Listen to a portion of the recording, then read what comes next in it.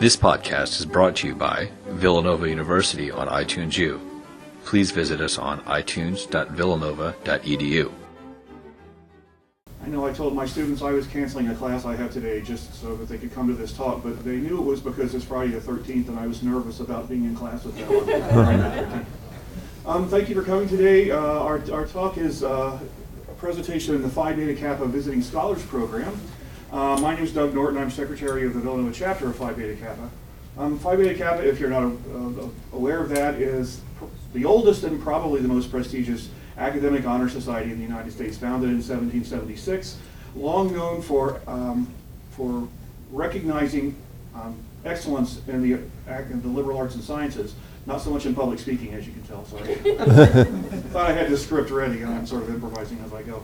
Well, what you may not be aware of is that it also is a strong advocate in lots of public discourse about the value of the liberal arts and sciences in culture, which is taking a little bit of a hit these days. And what can I get a job with this education for? When we argue that a well-trained liberal arts person has the flexibility to find lots of different paths once they walk out this door.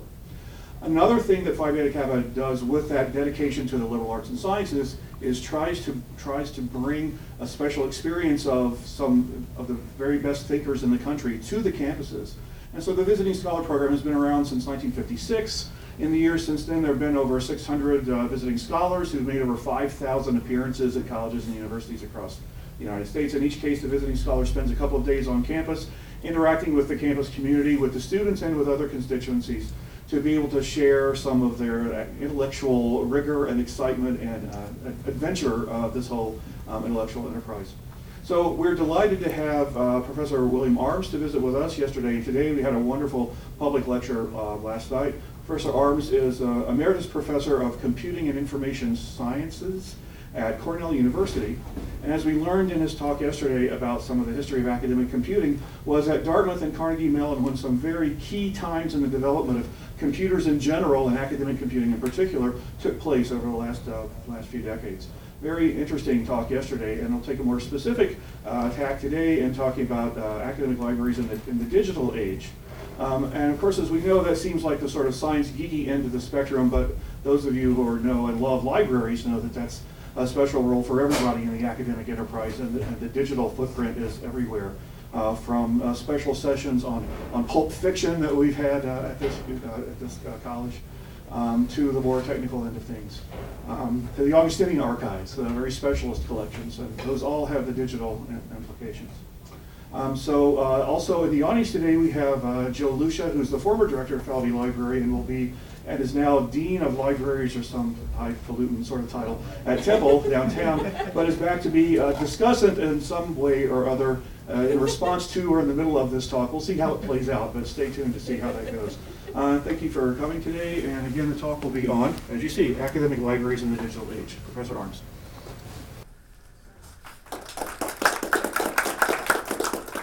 Well, after that very interesting introduction, shall we move straight on to the discussion? This picture here is the new library at Middlebury College in Vermont, where my son actually went to school. To build a new building, expensive building like that in the center of your campus is a bold undertaking at this time because there's so many changes going on. I gather Temple is taking the same risk. Is it going to prove that places like Middlebury or Temple are proving wise in putting their resources into these new buildings, or will it turn out to be foolish? Nobody knows the answer to this question. I'm glad they're doing it, but let's at least look at some of the trends and see what the challenges are and how people are responding. First of all, a little bit of nostalgia. Let's go back to the days before computers and before we had digital text. This is Balliol College Library, where I was an undergraduate several years ago, and it's one of 40 college libraries as part of the Oxford system, noted for its tremendous collection of medieval books, which as a mathematician I didn't make much use of. But if I thought about libraries at all in those days, I just had this general idea that universities had libraries, and great universities had great libraries, and the two just went together. You couldn't have one without the other, okay? And if I'd thought a bit more, and I didn't think about libraries, I just took them for granted, my first thought about libraries would be collections of books and maps and manuscripts and photographs and things like that, and buildings. For some reason, the nicest and the most expensive and most imposing buildings on the centre of campuses seemed to be libraries.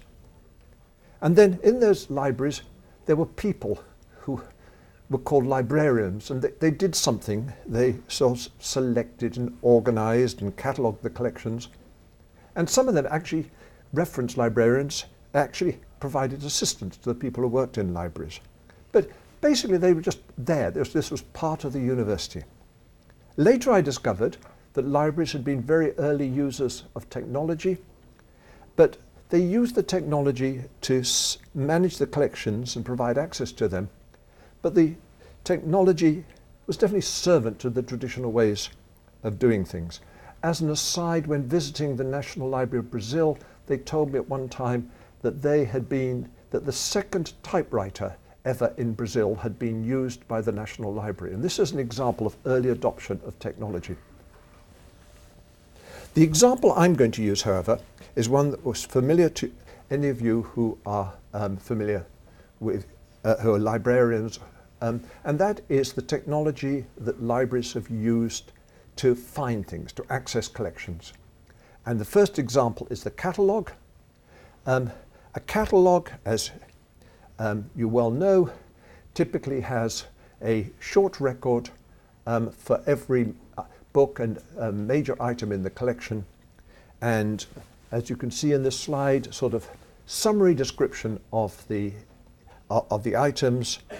And in the early days and before computing, they were typically written, handwritten, typed, or printed on these small cards and held in catalogue drawers.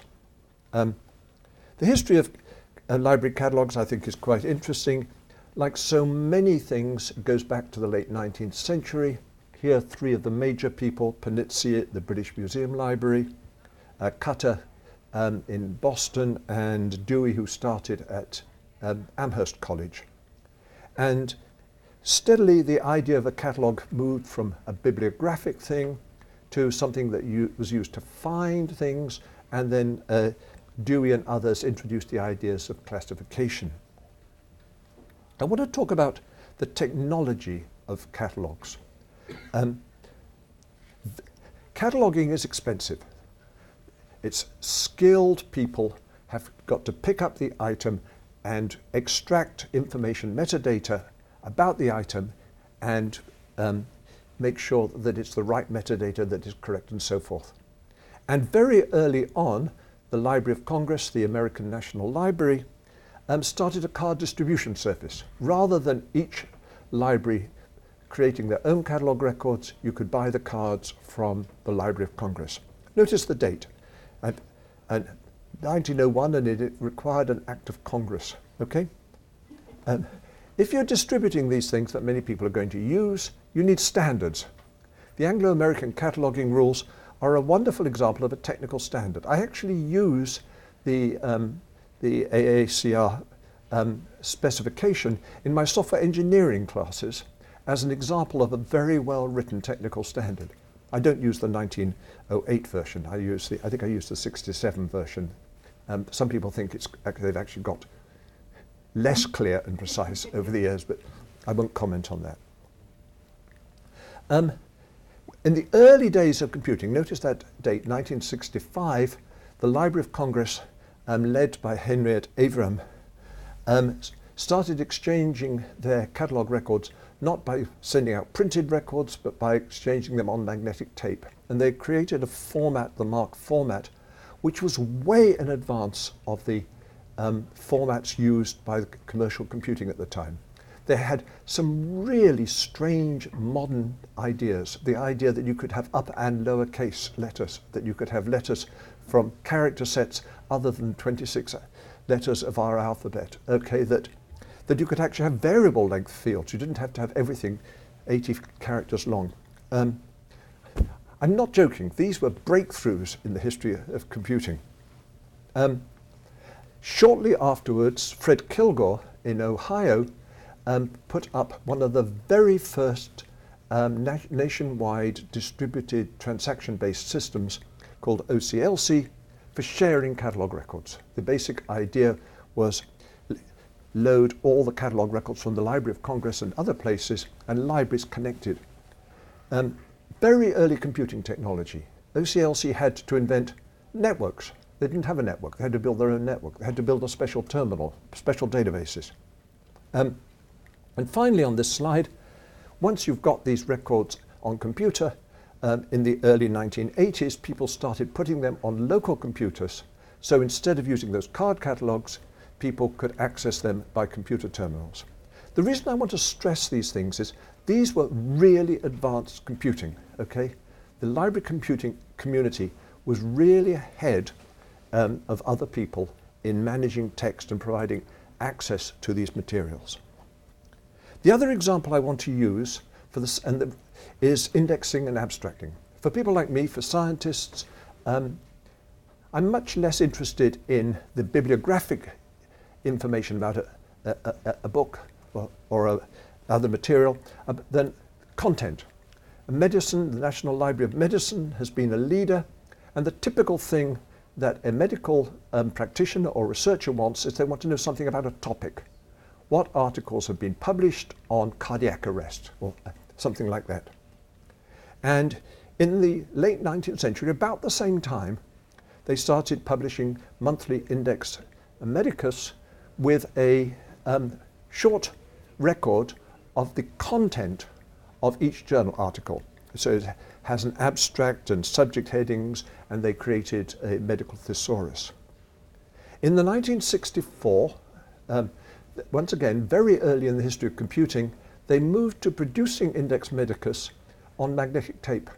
And having the magnetic tape, some bright person, and I don't know who it was, recognized that you could actually search these things. So everybody who had a query would write the query in a complex format, and once a day they would read all the magnetic tapes and all the queries and print out a list of all the journal articles that matched the query. Primitive, but a real breakthrough, and very early. Quite soon afterwards, once again, early in the history of computing, they put this information online so that remote libraries could reach in and make use of these, do these queries.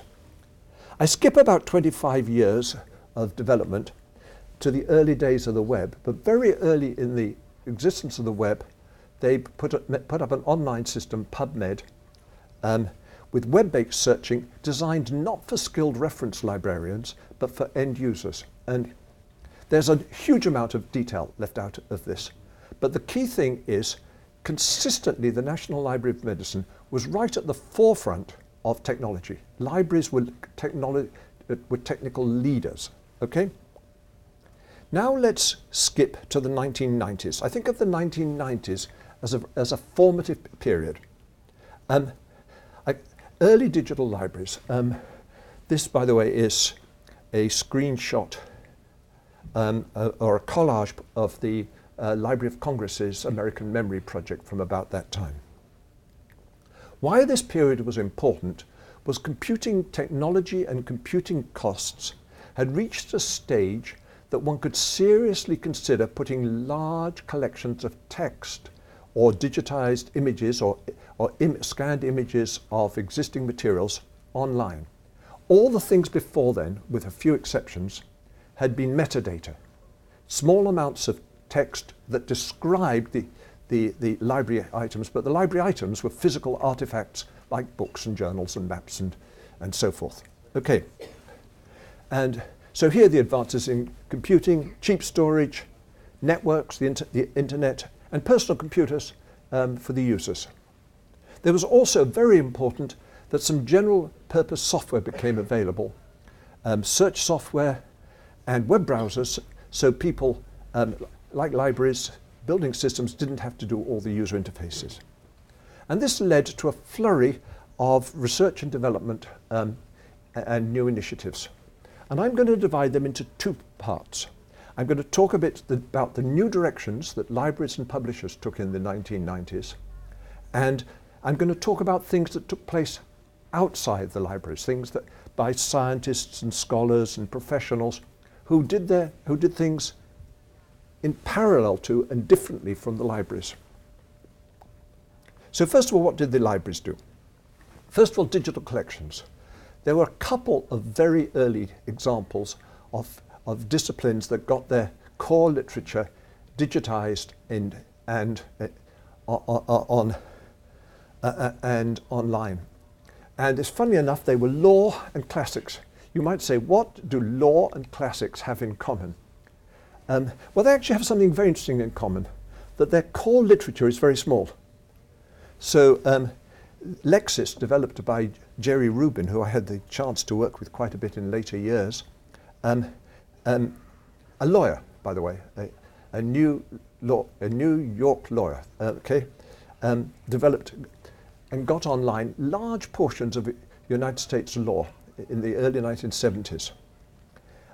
About the same time, the classicists began a program to get all of classical Greek online. There's not much classical Greek, okay? And therefore it's the restrictions in computing were not such a burden. Steve Waite at Dartmouth was one of the early people there. One of my sins was to cut off his funding at one stage. But, you know, not every decision you make turns out to be a good one. But he actually managed to get the Packard Foundation funded an awful lot of this work. Okay. In the 1990s, however, a lot of digitization projects took place, and these projects were typically of the form of scanning existing materials.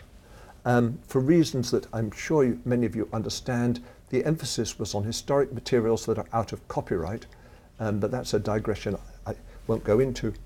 Two early projects were at the University of Michigan and at Cornell University, the Making of America project.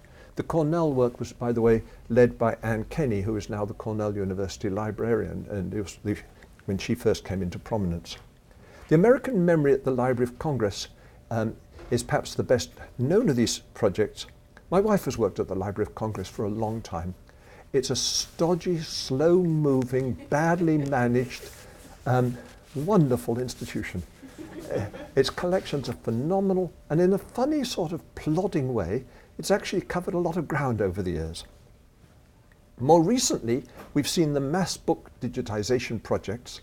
They haven't had a full impact yet, and copyright is one of the major reasons, but I can't help thinking that in the long term, this may be the most important thing that's going on in libraries today. The Hattie Trust, organized by the University of Michigan, is doing grand work in trying to coordinate and make these things available. However, the most important thing that took place in the 1990s was with journals, okay? Journals went, in a relatively short space of time, almost all the mainstream journals went from being paper-based, coming out in monthly or periodic bound volumes, to being digitized and online. Now, I'm hesitant to show you a website from Elsevier Publishing, because their business practices and the business practices of some of the other commercial publishers are an absolute disgrace.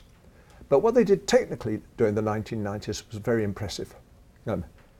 What they and other people did was fundamentally they moved from a paper-based publishing model to a computer-based model.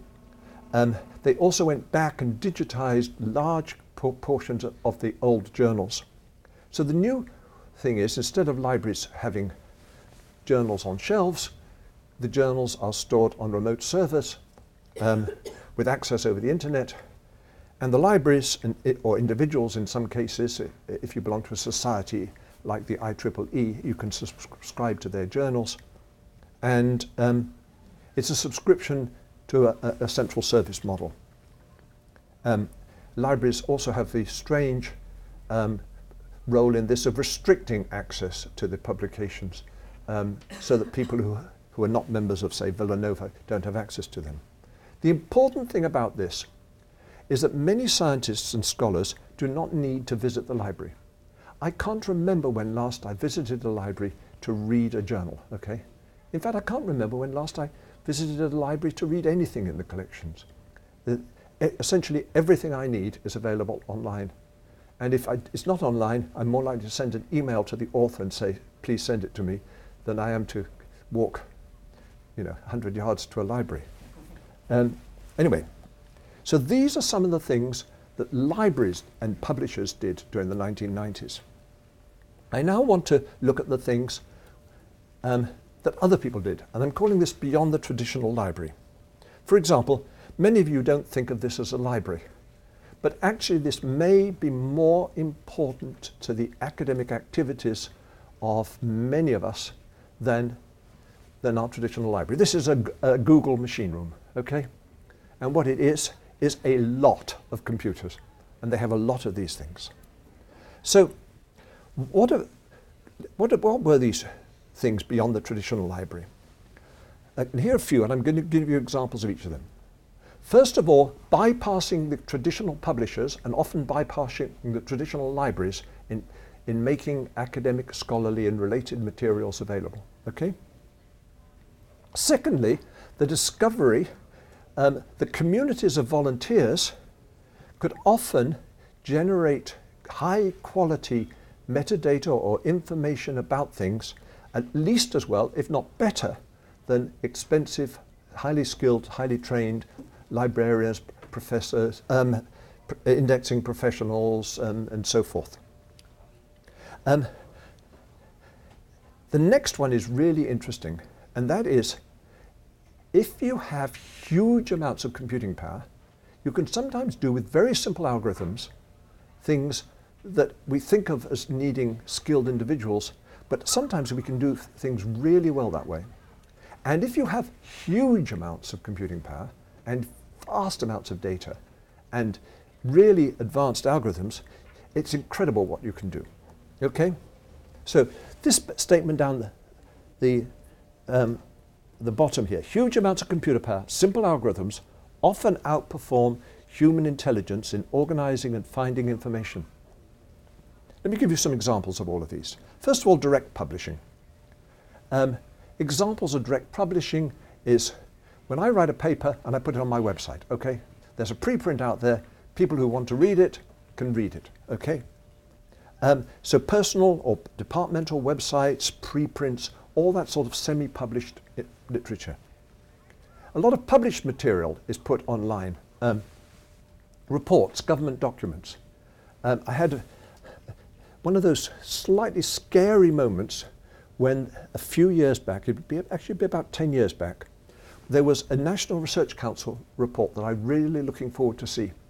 And it so happened that almost simultaneously I received the PDF version over by email and a bound version in a nice glossy thing. And I just flipped the bound version into my waste paper basket. The recycling bin, you'll be glad to know, but the fact was it was of no interest to me. The PDF version was what I was going to store on my computer, and that was how I was going to read it. Okay? New types of journals and other sorts of serials. One thing that I was involved with, which some of you may know, was a little online magazine called DLib magazine, which we brought out as part of a research project in 1995 and has continued ever since. And then many maps, photo archives, etc. And the thing about all of these things is they tend to be direct publishing, bypassing traditional publishers and libraries. Perhaps the most interesting of all from the point of view of academic life is the work of Paul Ginsberg, initially at Los Alamos National Labs, who in the 1990s basically contacted his colleagues in high-performance computing and said, send the preprints of your papers to me and I will put them up on the web. Actually, he started before the web, but he was an early web adopter. And this has become the standard way to distribute research articles in physics and related disciplines. You send your articles to the archive, as it's called, and 4 p.m. every day they release all the papers for that discipline. You may then send a message to the American Physical Society or even to Elsevier saying, my article is online and please review it and publish it in your journals. But the working physicists read these things on the website and discuss them and that sort of stuff. You may notice this says Cornell University Library. And yet this is in part of the talk which is about outside the library, beyond the library. When we recruited Paul to Cornell about a dozen years ago, part of the bargain was that the library would continue looking after this service, and that's a very important thing. For one thing, they had better graphic designers than he ever was. Next thing, communities of volunteers with no formal training. I remember one time talking to Paul. It's actually at a party at our house, I think, and I asked him a mathematical question. Paul Ginsberg is a very fine mathematician. The question which mathematicians will recognize is, what is the difference between a Hilbert space and a Banach space? Now, you may know this instinctively, but most of us faced with such a question, we look it up, okay? Paul immediately went to the nearest computer and looked it up in Wikipedia, okay? Wikipedia is developed entirely by community, so forth. This example is from quantum mechanics. But in many, many areas, the quality of the accuracy of the material and the quality of the descriptions in Wikipedia far superior to any textbook or any standard thing. The fact is that if I want to look up anything in mathematics and it's there in Wikipedia, I have a great deal of confidence that it's right. Communities of volunteers with no formal training. Now let's start off with the first example of using immense computing power with simple algorithms. Do any people recognize this? This is the Wayback Machine, the Internet Archive. In 1996, a supercomputing person by the name of Bruce DeKale realized that nobody was archiving the web, okay? And being a supercomputing person, he didn't say, okay, which parts of the web shall we archive? I mean, the natural librarian approach would be, you set up a selection committee. You get highly skilled people and they decide which things to collect and which things not to collect. Brewster's attitude is, collect the lot, okay? Once a month, collect everything you can find on the web and keep it forever. There is nothing about the Wayback Machine and the Internet Archive which is at all complicated, apart from the scale and doing it at low cost and all those sorts of things. You can work out the date of this photograph by comparing my hair color to my hair color today.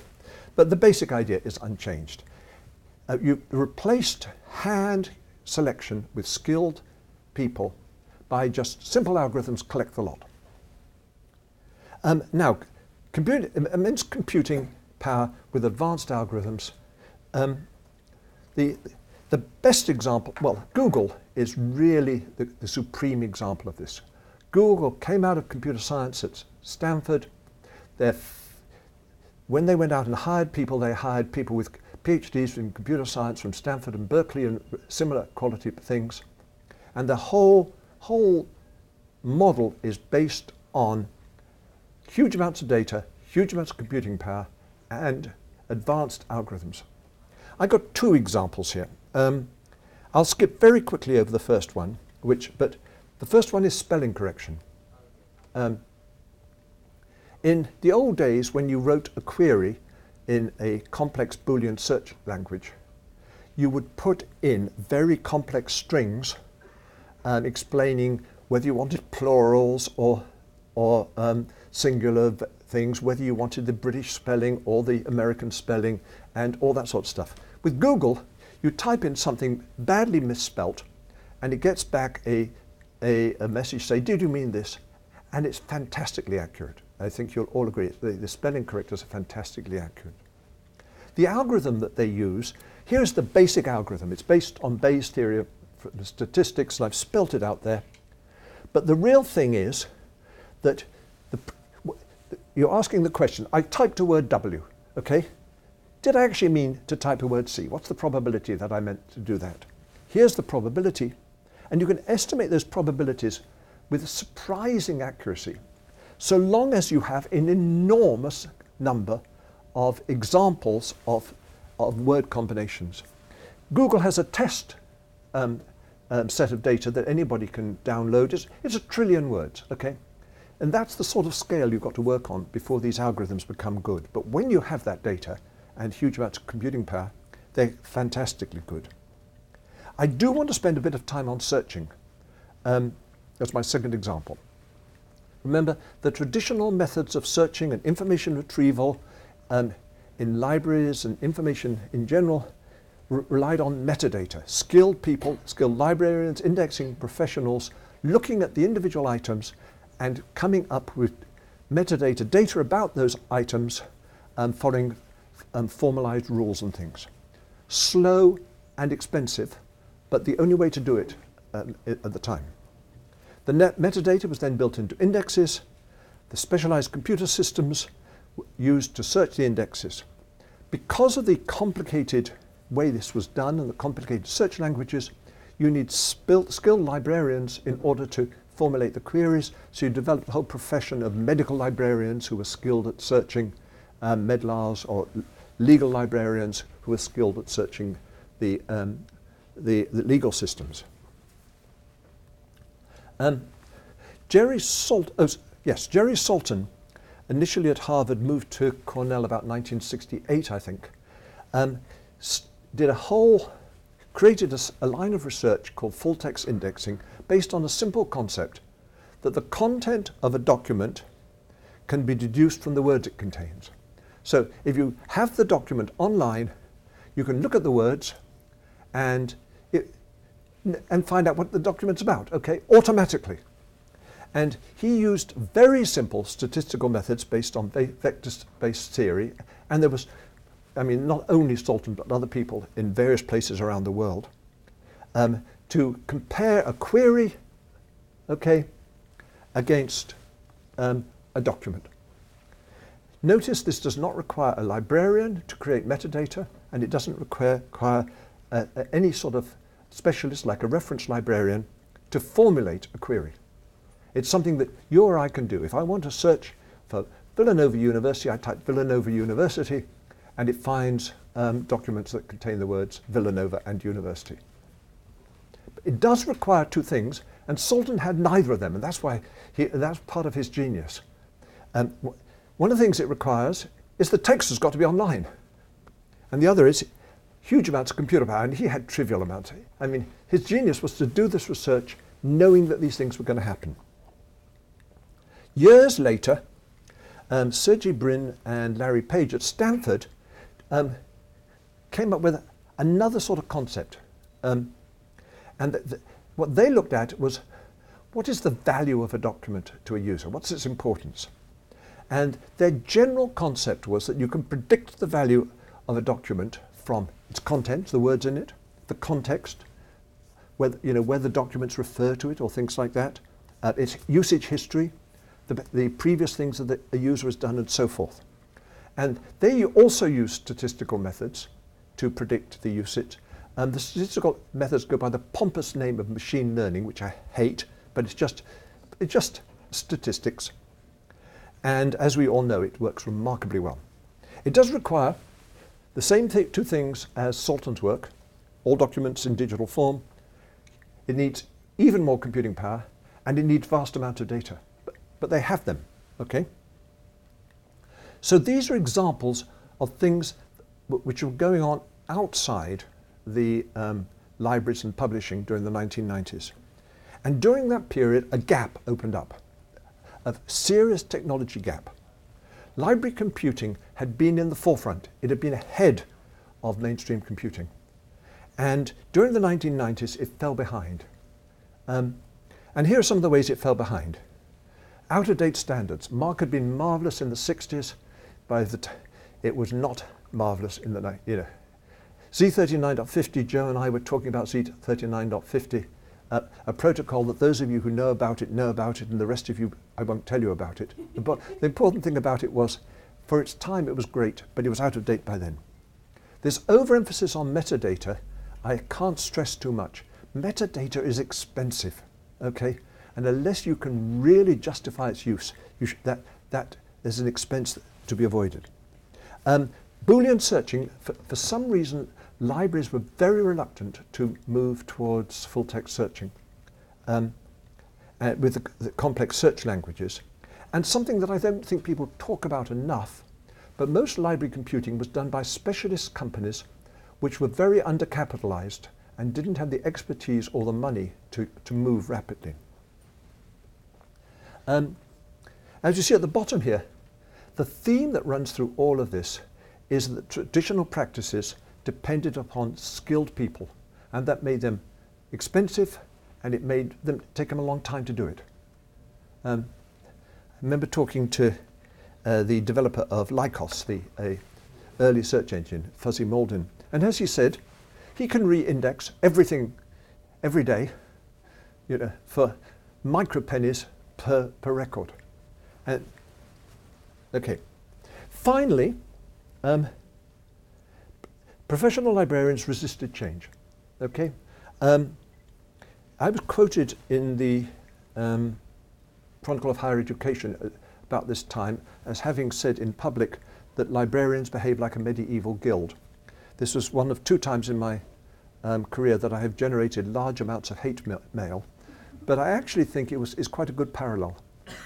Guilds having been enormously strong, effective in their way, but at the same time also by being protectionist, preventing change and so forth.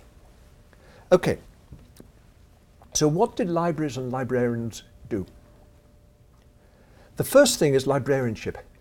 The library schools were clearly out of date, and they all reacted differently. Columbia, which had a fine library school, took the path of least resistance and simply closed down their library school.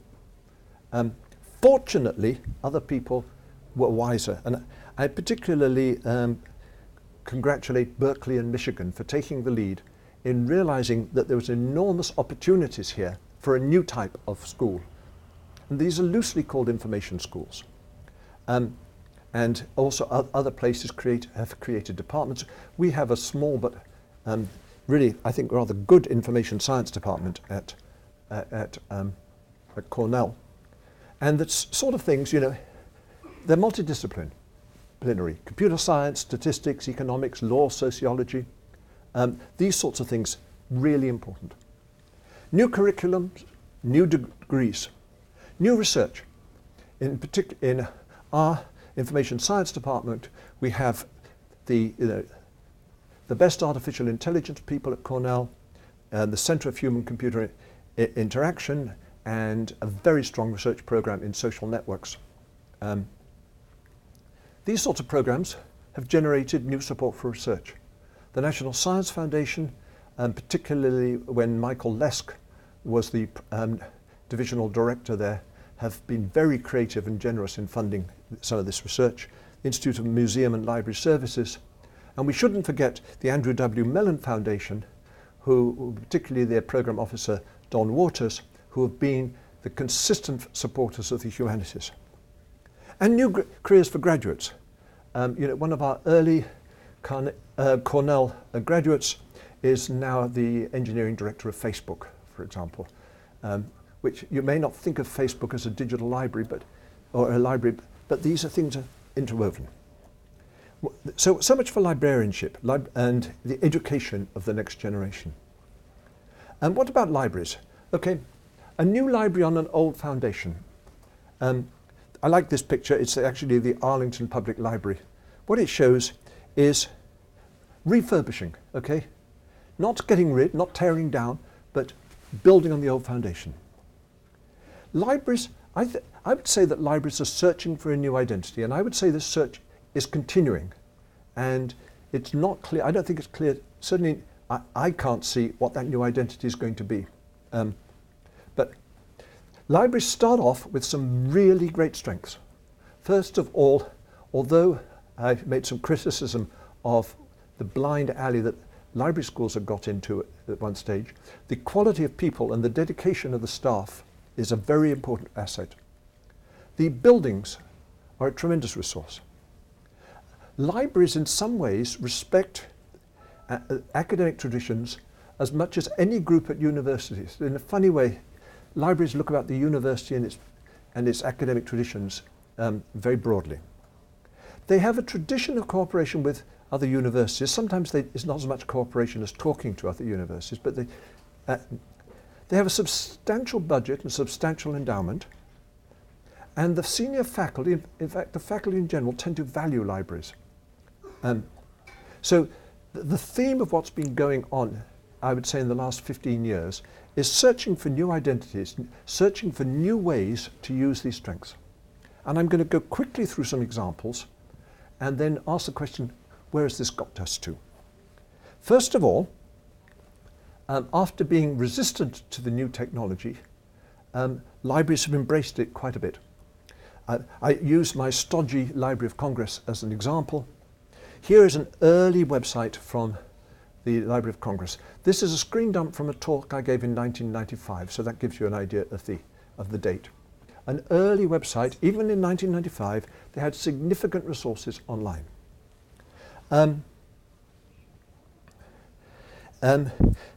This community of volunteers, the thing that they can do, the Prints and Photographs division, which at the Library of Congress has traditionally been the division that has taken the lead in technical things, have been putting up thousands of photographs for which they don't have detailed information on Flickr, and saying to the community, tell us more about these photographs. So here we have a photograph from the Bain Historical Collection, okay? And here we have a comment from a random user. This random user is actually my wife, but that's beside the point. Carefully researched information about the photograph. And so this big collection of photographs is now building up a tremendous knowledge base associated with it, of which the library has moderated the comments, but the real work has been done by communities. Next things libraries have been doing, they've been finding new uses for the library buildings. When I was at Dartmouth, this corridor was full of huge, great wooden cabinets containing the card catalogue. Now it's used, can you imagine a nicer place to study, okay? Just off the main library things. I think every student in that picture has a computer. Yeah. But this is the new use for the library. And libraries are bringing in other parts of the university into their buildings. So they're running study rooms, computer laboratories, language labs, and some of the best coffee bars in universities can be found in libraries these days. I think I go to the library at Cornell to drink coffee more than any other single reason, but at least it gets me into the building. Libraries have also been doing a lot of work as publishers. In particular, coordinating the semi-published, informally distributed materials of their own institutions. And the buzzword there is institutional repositories. They've been exposing the digital holdings. They have been digitizing materials and making them available. And they have more and more got involved with collecting, preserving, and distributing research data, which is a major theme. Some of them have been involved with creating open access journals, monographs, data sets, and so forth. But generally, managing this semi-published, informal this information distribution on behalf of their university. I think this, in the long term, I think this is a really important function that universities need. Here, for example, is the institutional repository as at Cornell. Most universities, certainly the larger universities, have repositories like this. Here is a project, a very important project by David Rosenthal and Vicky Reich at Stanford University for preserving digital data. David, by the way, is an absolutely brilliant computer scientist. And Vicky is a traditionally trained librarian. They also happen to be married to each other, which leads to a good partnership. This one example actually about research data is not a library example. It's the Inter-University Consortium for Political and Social Science Research at the University of Michigan, which is run as a self-contained unit. But it's an example of the sort of things that many libraries are now doing. The next thing is we've seen a swing. It's almost a 100-year cycle, certainly a 50 or 60-year cycle, from librarians as scholars who work with the academics to professional librarians who are rather separate from the academic side, to librarians working with the academics again. Digital humanities and digital scholarship, very important new fields. Here's just one example out of many. This is a Cornell example. The reason I'm showing it is because it's a partnership between a couple of history professors, 3 librarians, with a software written by students in my software engineering course, and that's why I happen to do it. The collection is a collection of several thousand newspaper articles for people trying to track runaway slaves. And by reading this data using optical character recognition, organizing it in a structured database, they're getting all sorts of interesting insights into that period of American history. I think every university can show similar examples. So the fact I use Cornell examples is just personal. E-science is the scientific equivalent, data-driven research. I think if there is a difference between these and the digital humanities, is I think more of these projects are discipline-based and inter-university based. The astronomers have been particular leaders in this area, and this is the Sloan Digital Sky Survey. Johns Hopkins University has been particularly involved with this. But most of these projects are partnerships between the academics, in this case astronomers, and library professionals. Finally, and I think this is really important, libraries have grown to accept that it's permitted to experiment. There used to be this feeling if a library bought out a service, they were committed to maintaining that service forever. Now there's this feeling, we'll put up a service, we'll try to make it a good service, but if it doesn't catch on, we'll modify it or even take it down. And I think that experiment, for example, this is something on the semantic web. I am not a fan of the semantic web, but I am an enthusiast for people experimenting with it, and if they prove me wrong, fantastic, okay? So, this is some examples of how libraries have been searching for identity and some of the good things going on. I now want very quickly to talk about academic libraries today, okay? This is another Dartmouth picture. I love this picture. It's the English library at Dartmouth. When I was at Dartmouth, I used to go there at 4 o'clock in the afternoon because it was the only place on campus you could get a really good cup of tea, okay? I hope they still serve tea in a large, ornate urn and that sort of stuff. Here you have, in the middle, you have 2 people, presumably students, sitting down at a table with books and papers in front of them, okay? But look at this character over in the corner, okay? Over here. He's sitting there with his computer on his lap. He looks totally at home, okay? The library is his place of work. He's as much at home in this library as this fellow here with his paper and pencil and things like that. And I think that's really important. So what are libraries doing today? First of all, we mustn't forget the traditional role, okay? The traditional collections, the books, the older materials are really, really important in some disciplines. I couldn't resist the temptation to bring another example from my Oxford College. This is a 13th century Boethius's theory of music. For any of you who ever get complaints that textbooks are out of date, this was written sometime around the 6th century and was a set book at Oxford well into the 19th century. But Oxford is traditionally the home of lost causes, okay? So humanities and some social sciences, the traditional library is just as important as it ever was. And most disciplines have an historical aspect to them for which the traditional collections are really important. In fact, it's interesting that every library, big or small, that I've ever been in, just a little village library, will have its own special collection. It may be quite small, but those special collections are very important.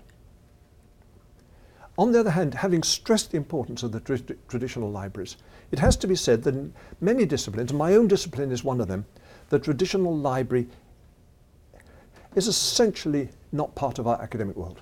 Okay? And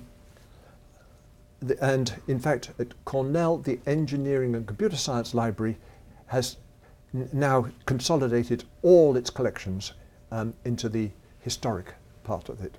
And then law and other professions, law is a good example. The working law scholar has everything online. From time to time, you see discussions about, do law schools need libraries? And I honestly believe the answer is that they don't need traditional libraries, although the American Bar Association refuses to give accreditation to a law school that doesn't have a traditional library. And there are lots of disciplines that are hybrids, okay? Partly they use the traditional, partly they use the new.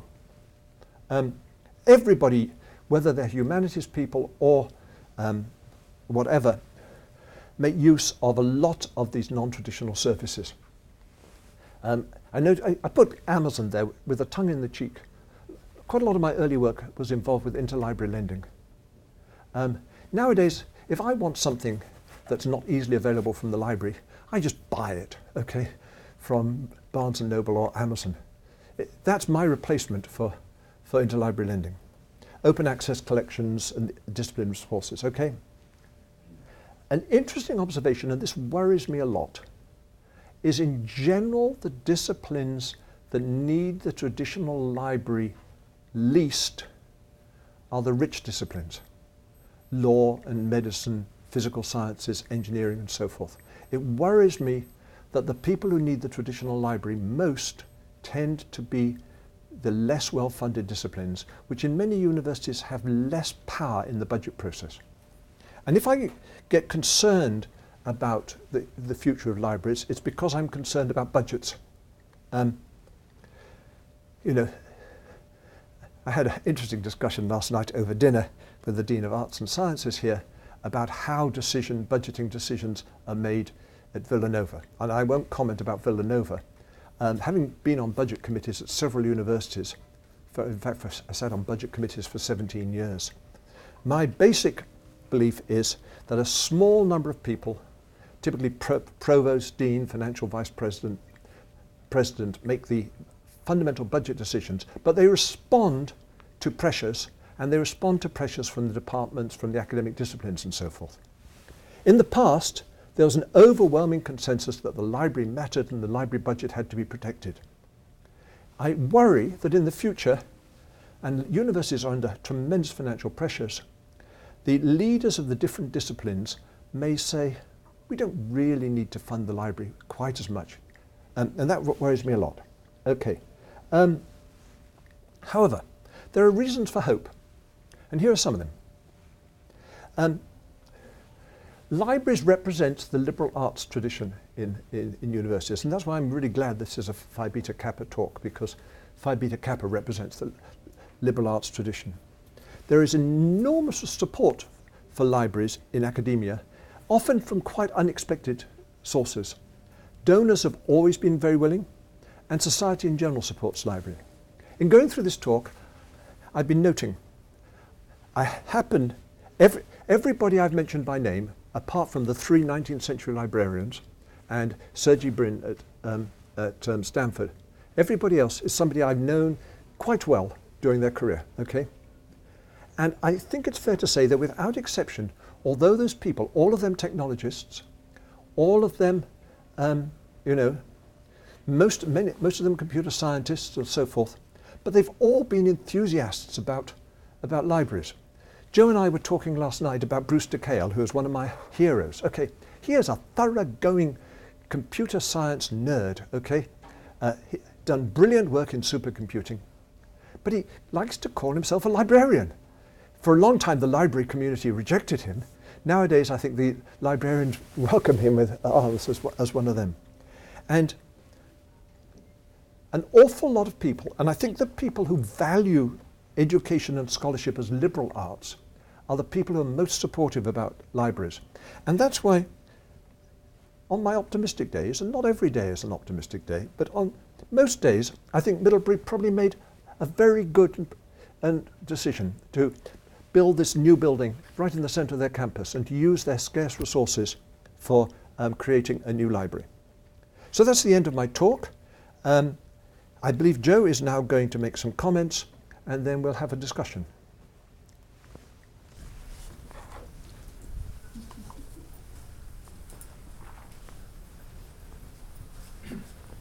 Thank you. That was really provocative and useful, and actually nothing in it surprised me, and there's not a lot to disagree with. Oh, I'm really disappointed. But I'm gonna say a few things because I'm in a funny moment here because many of my former colleagues know a lot about how I think about libraries and how I think about the future. But I'm gonna try and maybe add some things to the concepts I used to share here, because my thinking continues to evolve and grow and be informed by experiences as my career evolves, in a new institution. And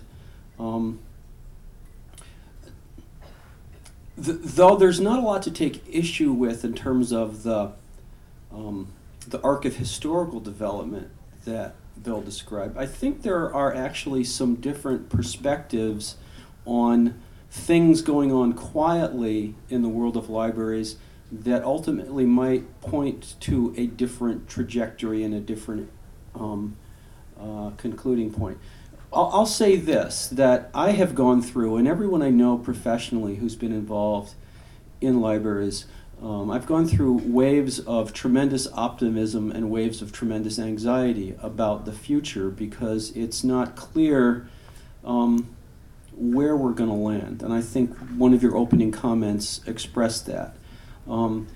Increasingly, though, I have a hunch that there is a profound durability to the social institution of the library that is independent of physical media, and yet I believe that physical collections continue to matter.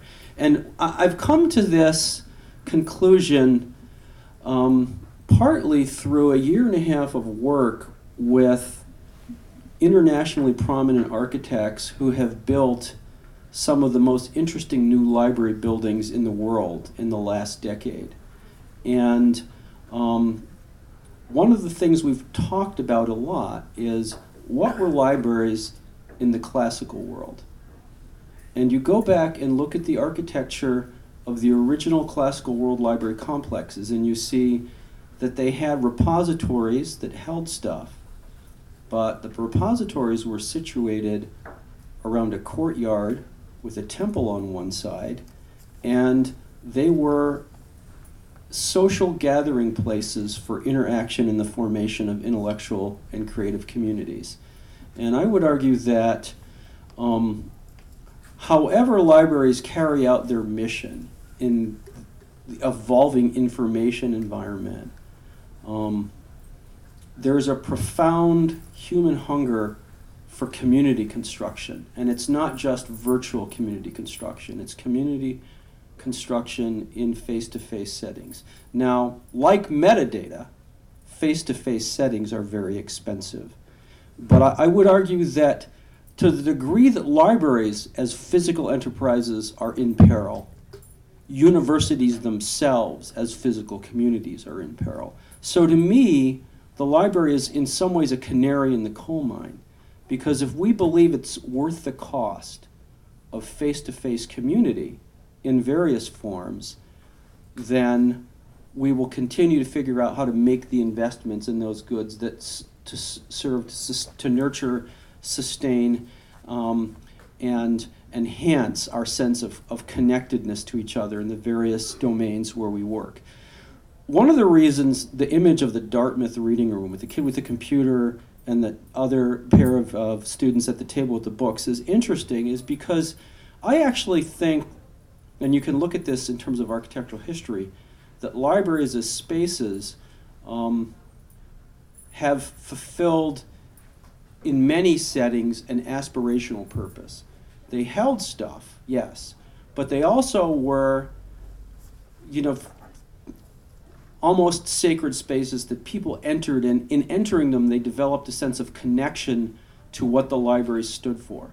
The intellectual enterprise embodied by the content on the shelves and expressed by the members of the community in their interactions in those spaces. So I think that remains a profoundly powerful center of gravity that we have maybe a limited period of time to leverage. I do think we have a time challenge around how we redefine our mission so that we remain powerful presences. So that's one piece of it. Another piece of it that I think is really important, it's maybe implicit in some of the things that Bill said, but which I've devoted a huge amount of time to thinking about in working on the design for a new building, is what's the center of gravity in that physical space when it's no longer collections per se. And I'm going to use a glib phrase that I actually believe is quite relevant and quite powerful. I think in an intellectual community where there are students and faculty together across the disciplines, that a library is an idea factory. And what its role is to bring disparate people in contact with each other for conversation. And that this moment where we're seeing a move towards things like library publishing, the return of expertise to the library space, the interaction of people across various disciplines with new kinds of tools to do new kinds of research, represents itself part of a trajectory away from a collecting mission and towards a production mission. And I think the place of the library in the 21st century university is increasingly going to be about a continuum of activity from inquiry and discovery through expression to creation and promulgation. And so in my world now, the university press is part of my portfolio. And we're bringing the press into the library, and we're thinking of its formal publishing enterprise as being sustained, but a whole range of other enterprises being connected to it. And I think what I'm seeing is, even in these disciplines that are not using the physical library, and I'll give you a specific example. When I call people together to have a conversation about, for instance, a new opportunity to build a data visualization room, the people from the sciences are at the table, and they're telling me they want to be there. And they want to be engaged in using that tool in teaching and research. And they don't want it just in their department. So I think there is the sense that if we leverage those kinds of opportunities and bring in the right kind of experts and greatly expand the definition of what a library professional is, we have a huge opportunity to continue to be at the center of academic life. So, and also sustain the value of our traditional mission. Because I need to tell you that a part of our design process at Temple has involved an awful lot of focus grouping and engaging with various constituents. And we still hear from our 18 to 22-year-old students, don't get rid of the books. Now, we're going to greatly compress how we store books, and we're going to only have about 10% of our collection on open browsing shelves.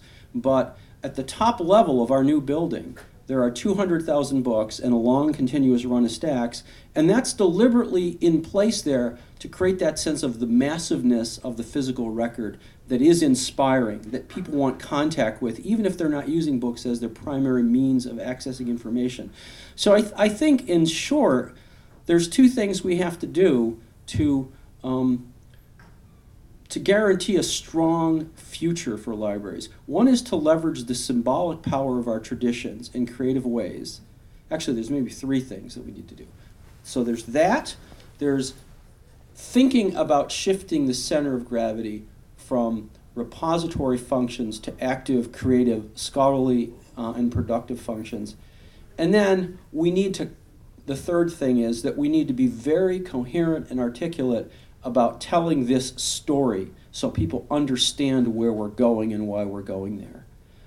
Because when people hear this story, they get very excited about what the new library can be.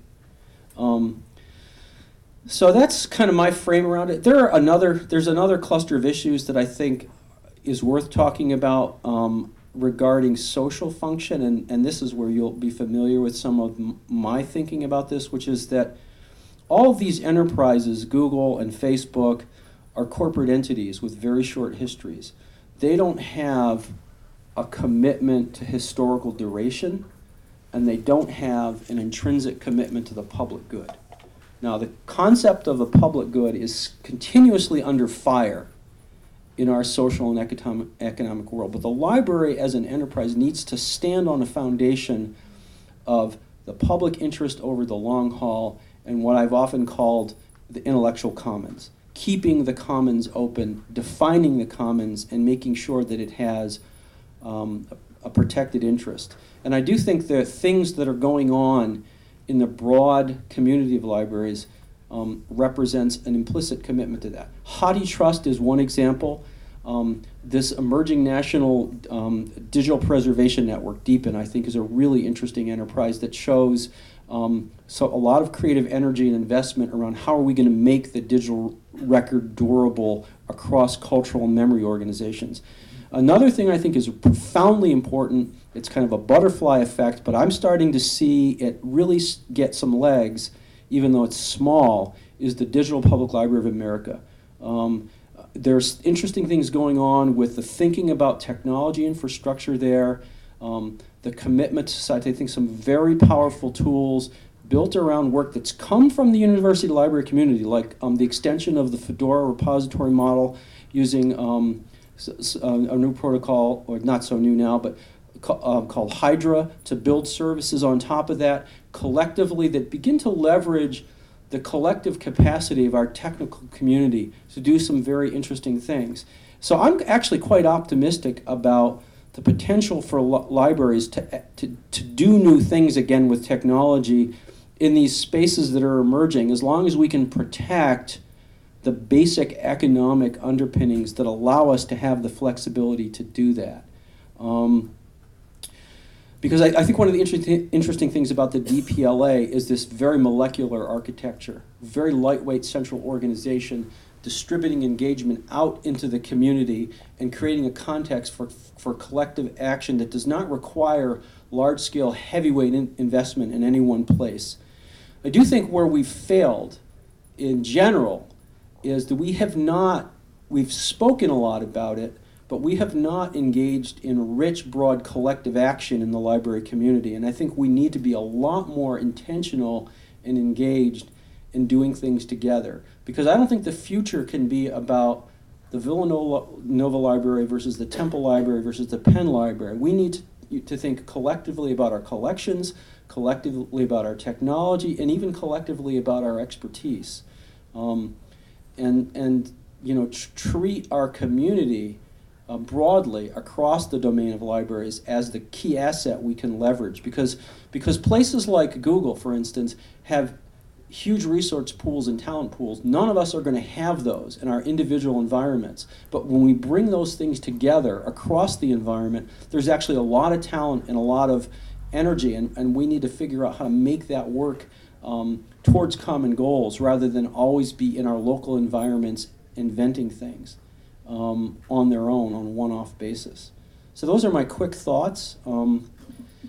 I don't know to what degree they allay the anxieties about the future, but I'm actually in a moment of very guarded, always guarded, but real optimism about what's possible. And maybe that's partly because I'm involved now in a building project and I see an institution really invested in the possibilities that building represents. Because, you always get this question, well, why are you building, what amounts to a $200 million structure?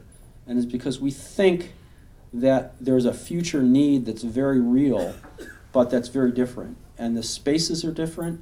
The way we were thinking about staffing that building, the functions that are in the building are different, but they're still recognizably library functions. So, any questions for either one of us, or for us to? I just want, as you talked about the social function,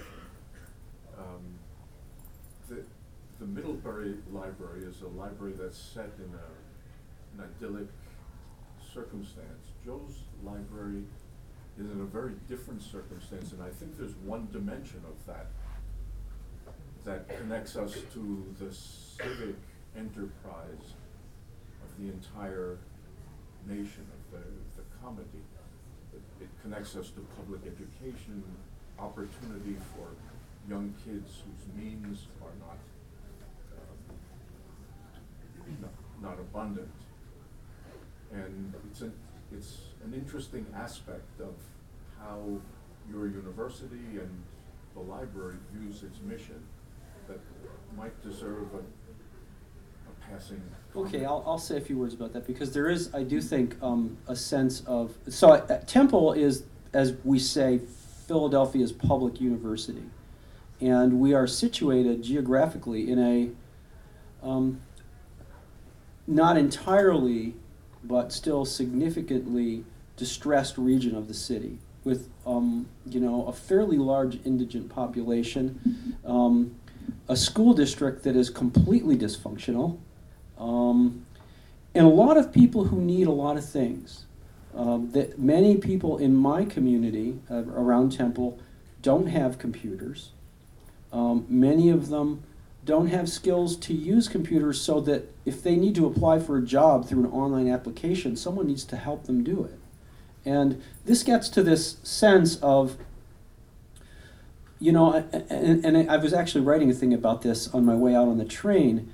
One of the challenges for libraries and maybe for universities is we tend to be very idealistic places in a world where idealism gets very little purchase, because we've reduced everything to a denominator about marketplace values. If people don't want to pay for it in a kind of a volitional transaction, then it's not worth anything. And we're a kind of countercultural in that way. But I think Temple, one of the exciting things about being at Temple is that there is a commitment to the city that comes from our president, and it comes from the culture of the institution, and there's a commitment to service. And so the library is a place, even though we're a university, where we welcome that community in. We provide public access to computers, we provide computer skill training, and we provide assistance working with our HR department for job seeking. And no one else is going to do that. And I believe that that's a social mission that is, libraries are not social service agencies, but we're engaged right now in a conversation with the Free Library about their neighborhoods program and ways in which we can be partners in the city. The College of Education at Temple is making a very large commitment to the city school system. So I think in a broad sense, there's this notion that institutions like libraries can do social good in particular ways, and partly they do that by leveraging the loyalty and the sense of purpose that people ascribe to them. But it's hard. It's hard work, because it's hard to get that money. I mean, I reading these stories about what's going on in, Wisconsin, North Carolina, and today Ohio, about these great, great public university systems that are truly under assault financially. What are we going to do about, a value system that lets governors get away with that and says it's okay? University of Wisconsin is one of the great public universities. And I'm saying this kind of passionately because I'm worried about a society that continually says we're not going to invest in education. And the story has become about tuition being too high, instead of being about the fact that the state and federal governments are no longer putting appropriate levels of resources into those enterprises, and that's why tuition is high. And it's a crazy situation. And so all of us, in some ways, are under assault. In New Jersey, they did a really interesting thing with public libraries. Governor Christie, bless his heart, decided that if you have a library that's funded, when you get your tax bill, the cost of the library has to be separately itemized on the tax bill. And it's clearly intended to make people question the value of libraries in their communities, because they're not putting a price on the fire department or the police department or water services or sanitation services. So I think one of our challenges is the very construct of public good is under unrelenting political assault. And that's the big threat to what we do. It's not digital technology. End of sermon. Other questions? Comments? I have a question in terms of diversity. Sure. Because I've noticed I've been in this country for a long time. I've noticed a lot of minority citizens or residents, they cannot speak English very well. They don't know computer skills very well. Some of them are very poor and cannot afford school and computers. And how can library, in terms of academic libraries and public libraries, to help those underrepresented and undereducated minority residents? So, boy, that's a hard question. I'm not sure what it has to do with the future of academic libraries, but it's really important in terms of mission. I don't know if you know about the $25 million grant that the Free Library of Philadelphia recently got from the William Penn Foundation. One of the targets of that funding is to help the Free Library deliver things like literacy services and educational assistance, tutoring services, and other things in the neighborhoods of the city. And to think differently about what the library's role is in the community. Now, things like that make me optimistic, because here's a big foundation that said, okay, we're going to step in because the city's not doing it. But, that gets to this issue of, what are the institutions that can make those commitments? And libraries are one of them. And so we have a job in, on my side of the line, to fight for that mission tooth and nail, and to recognize that those communities, no one else is going to reach out to them if we don't. So, I agree that's an important thing for us to do. It's hard to do it, because, again, in my setting, I'm supposed to be primarily serving a university community. People are paying tuition, people are paid to do research, but we also are trying to serve a local community who aren't paying our bills, and it's a really interesting divided mission. Anyway. Just one comment for Bill. I love that picture, and the reason, maybe it's just totally obvious, but every pathway to every place on the campus goes into there, and it just puts the library in its place as the center, the collecting place, the place where all the various different interests and disciplines, they all meet and it comes together, and the picture is brilliant, and I hope you'll have a picture like that. We're putting a new quad in, right, at Temple that the library sits at the head of, and the idea is to create a center of campus. And a phrase I like to use is the library is a connection engine. It needs to be a connection engine. It's just illustrated nicely there. Can I, first of all, respond to Joe? I think your comments about the role of universities and libraries within universities have the social role and the community role, I think is really very, very interesting and very important and very profound. And this, as was pointed out, it's an expensive building, but even more expensive is to take the prime location in your campus and decide what building you're going to put there. And it's the decision that this is going to be a sort of the social academic center of the college seems to be very, very, very important. By the way, I thought all your comments were really interesting.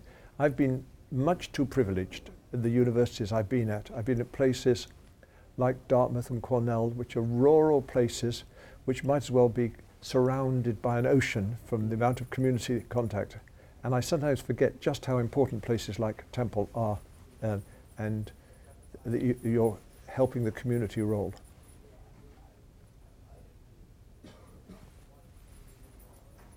Other comments, questions? Another. Yes, just a brief comment. I graduated last year from the University of Rochester, and they're going through a process of trying to figure out the future role of their library. So what they did was they did a series of forums throughout my senior year where they asked a student, I was on the committee, to redesign the library architecture in collaboration with the architects. And what it became pretty clear pretty quickly was, while students agreed that there should be, like, special collections and archives should stay, there was less importance on retaining physical collections of traditional books and more on creating areas for knowledge production, new laboratories, new business incubator, I think. Now, these things are going to be phased in over 15 years because the money's not all there readily. But it's been very interesting to see how the plans are going over. I've been of the opinion that, as a history major, it's better to be in the conversation, shaping how this is preserved. But it's been interesting to see some of the faculty at my undergrad. They're just getting hung up on keeping books and the quantity of books. And I say, yes, it is important that we have the books, but if you're just focusing on that, you're missing the point of keeping the entire institution relevant. And to do that, it's going to have to be a knowledge factory and not just a warehouse. I'll comment on that comment. For a long time, university rankings, the library holdings, that number was a very important figure. So if you had 1 million plus books or periodicals or access, that was part of the equation. And they've been slowly changing some of that. That's why a lot of universities are reticent to do that. When I was leaving at Ohio State, they shut down, that's a big library, and it was important, they shut down the library, they had several throughout campus, shut down the main library at a school of 55,000 for a year and a half to repurpose the library. They brought it back, they actually bulldozed and took out the addition sections and brought it back to its early 1900s kind of glory. And it became that knowledge factory area. They built in more spaces. They got rid of most of the stacks that no one was upset about, and to find people in there. But then the usage was just tripled by the number of students all within a short period of time, but it was a significant investment of money. But that library sits right on the Oval, which overlooks the entire campus, and everything leads through Ohio State's library system there. It was a tremendous amount of effort and changing of how the library focused on campus. Can I make a couple of comments? First of all, I mentioned that the Engineering and Computer Science Library at Cornell had withdrawn all its collections, but they have not closed down the library. The library's social role, the role as a space where people study, work together, things, continues. And this seems to me a logical extension of this sort of thing. The second thing is your comment about people ranking universities by the number of books in their library. And this is why I say last night, sometimes I get frustrated by librarians. I am a great fan of our university librarian, Anne Kenny at Cornell. But if you go on the website for the libraries, each of the branch libraries has a page with a summary description. And you go to, say, the music library. It says the music library has so many books, so many things like that. If you go to the Engineering and Computer Science library, it says the collections are online. Which is a way of almost apologizing for not having a large number they can put up there of saying what out-of-date materials they have. Anyway, that's the point you're making, and I don't want to go on with my hobby horses. Yes? I have another thought. I thought like artificial intelligence cannot replace like human intelligence. And I think like those written communication on digital library cannot replace oral communication, face-to-face communication. And I think the library, actually physical library will exist as well as the virtual library. Because physical library were used as like a social place as you mentioned. And I think the physical library should be all in one. It has information common set inside, and archive set inside, and as well as keeping all of those traditional collections. And I think like Google and Facebook, those commercial bureau cannot replace libraries. It's impossible. And so in my opinion, like face-to-face communication and oral communication, oral messages cannot just totally replaced by those machine-generated papers, academic papers, or communications. That's why we still need like the live teachers and professors to teach classes. Otherwise, students can just watch videos, read papers, they can self-study. That's kind of like, so face-to-face and oral communication are very more efficient than just reading materials. That's my personality. I don't know if everybody heard that comment, but it was fundamentally pushing back on me and my observations that many things we think of as intellectual processes can be done by algorithms, artificial intelligence, and so forth. I believe strongly that many of the things can be done. And I also believe strongly that we're in a period of transition and we haven't recognized yet which things will end up being well done by technology. And searching and information retrieval is, to me, an obvious example. I believe that we naturally have a lag, that we always overemphasize the importance and value of our human things, and only over time grow to recognize that there are sometimes alternative ways to do it. But I don't know what that trade-off is, and I don't know where that trade-off is going to end, and I certainly am not going to claim that the social, human, instinctive things are going to be totally displaced. What I do think is we should not use our expensive people on the tasks that we can do better with technology. So I'm pushing back on you, but I am also agreeing with you, if you still have it.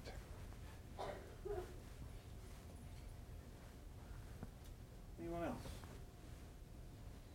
Well, it falls to me to say some thank yous here at the end. One thing I will mention in these final comments about this sort of center of campus thing is that one of many quotes I admire in the faith with which this institution is historically connected is the line, where your treasure is, there will your heart be also. And I think the flip of that is if your heart is in this, then that's where you should put some of your treasure. It's expensive to do buildings like that. It's expensive to do that where they're doing them. But whether, as Joe mentioned, the library is the miner's canary, or as we're getting feeling from Bill, as the microcosm of the way the university heads into the future.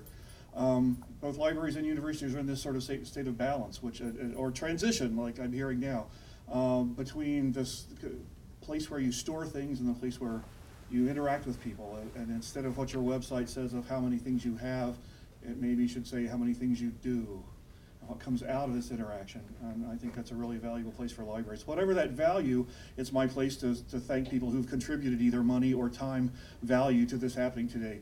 Departments of Computing Sciences, Department of Mathematics and Statistics, the Office of the Dean of the College of Arts and Sciences, the Office of the Vice President for Academic Affairs, the staff of the library have put lots of either time or energy or money or all of the above into making these things happen. So I thank all of you for that. See, I should write some of these comments down that I wanted to say. And above all, of course, I thank the National Phi Beta Kappa folks for this Visiting Scholars Program that brings someone like this to campus, and especially for Joe in helping us out, but also Bill Arms for his remarkable insights that we hope to take away. We are in this time of transition. We are in this time of continuing equilibrium. There's a central location where you pull people in. There's the dissemination in the community that reaches out. And that balance is always changing. One little phrase as a mathematician that I noticed that Joe mentioned was a butterfly effect, that if you're not familiar with chaos theory, that's a small change in input can make for a large change in output. I think that's the way libraries work in a university community, and I think that's what we try to inspire our students to do as they go out into the world, that one little change in input can make for a big change in the output. And I think all of these changes of finding that equilibrium between the pull in and the reach out, doing things the old way, doing things the new way. It's that ongoing balance in the face of change, that finding that equilibrium that is the challenge that's before us. There was one more thing. I'm saying, you give an academic a microphone and he talks for a few extra minutes. I apologize. Finally, it's appropriate that we have this here and today, because the Speaker's Corner, I think, illustrates one of those new things that happens in libraries. And I would like to reiterate that is not to bring people in to speak at you, but to speak with each other. Just a couple of weeks ago, I was in here for a presentation of several faculty and a room full of students to talk about Je suis Charlie. I mean, that's happening. That's really important stuff, and the people are engaged and discussing from very academic, intellectual perspectives, from very gut reactions of the personal experience of the students, and from their reading of media and seeing what comes at them in the culture. Libraries are still places where that interaction sort of stuff happens. So come back to the speaker's corner to speak not at or get spoken at, but to speak with each other. It's also fitting that this happens today on a day when the announcement of the new director of libraries at Villanova came out over email, I guess in my office before I came, over at Millicent Gaskell has just been named will take over at the end of the year. From MIT. From MIT, right. I don't know if many of you saw her presentation when she was on campus. Very exciting. Looks like it's going to be a good thing for the library. So it's nice to be in the speaker's corner, which sort of encapsulates the way libraries are working now, and on a day when some of the future of Villanova Library has been announced to the public. Thanks again to all of you for coming. Thanks to Professor Arms and to Joe for helping us out. Stick around for some refreshments.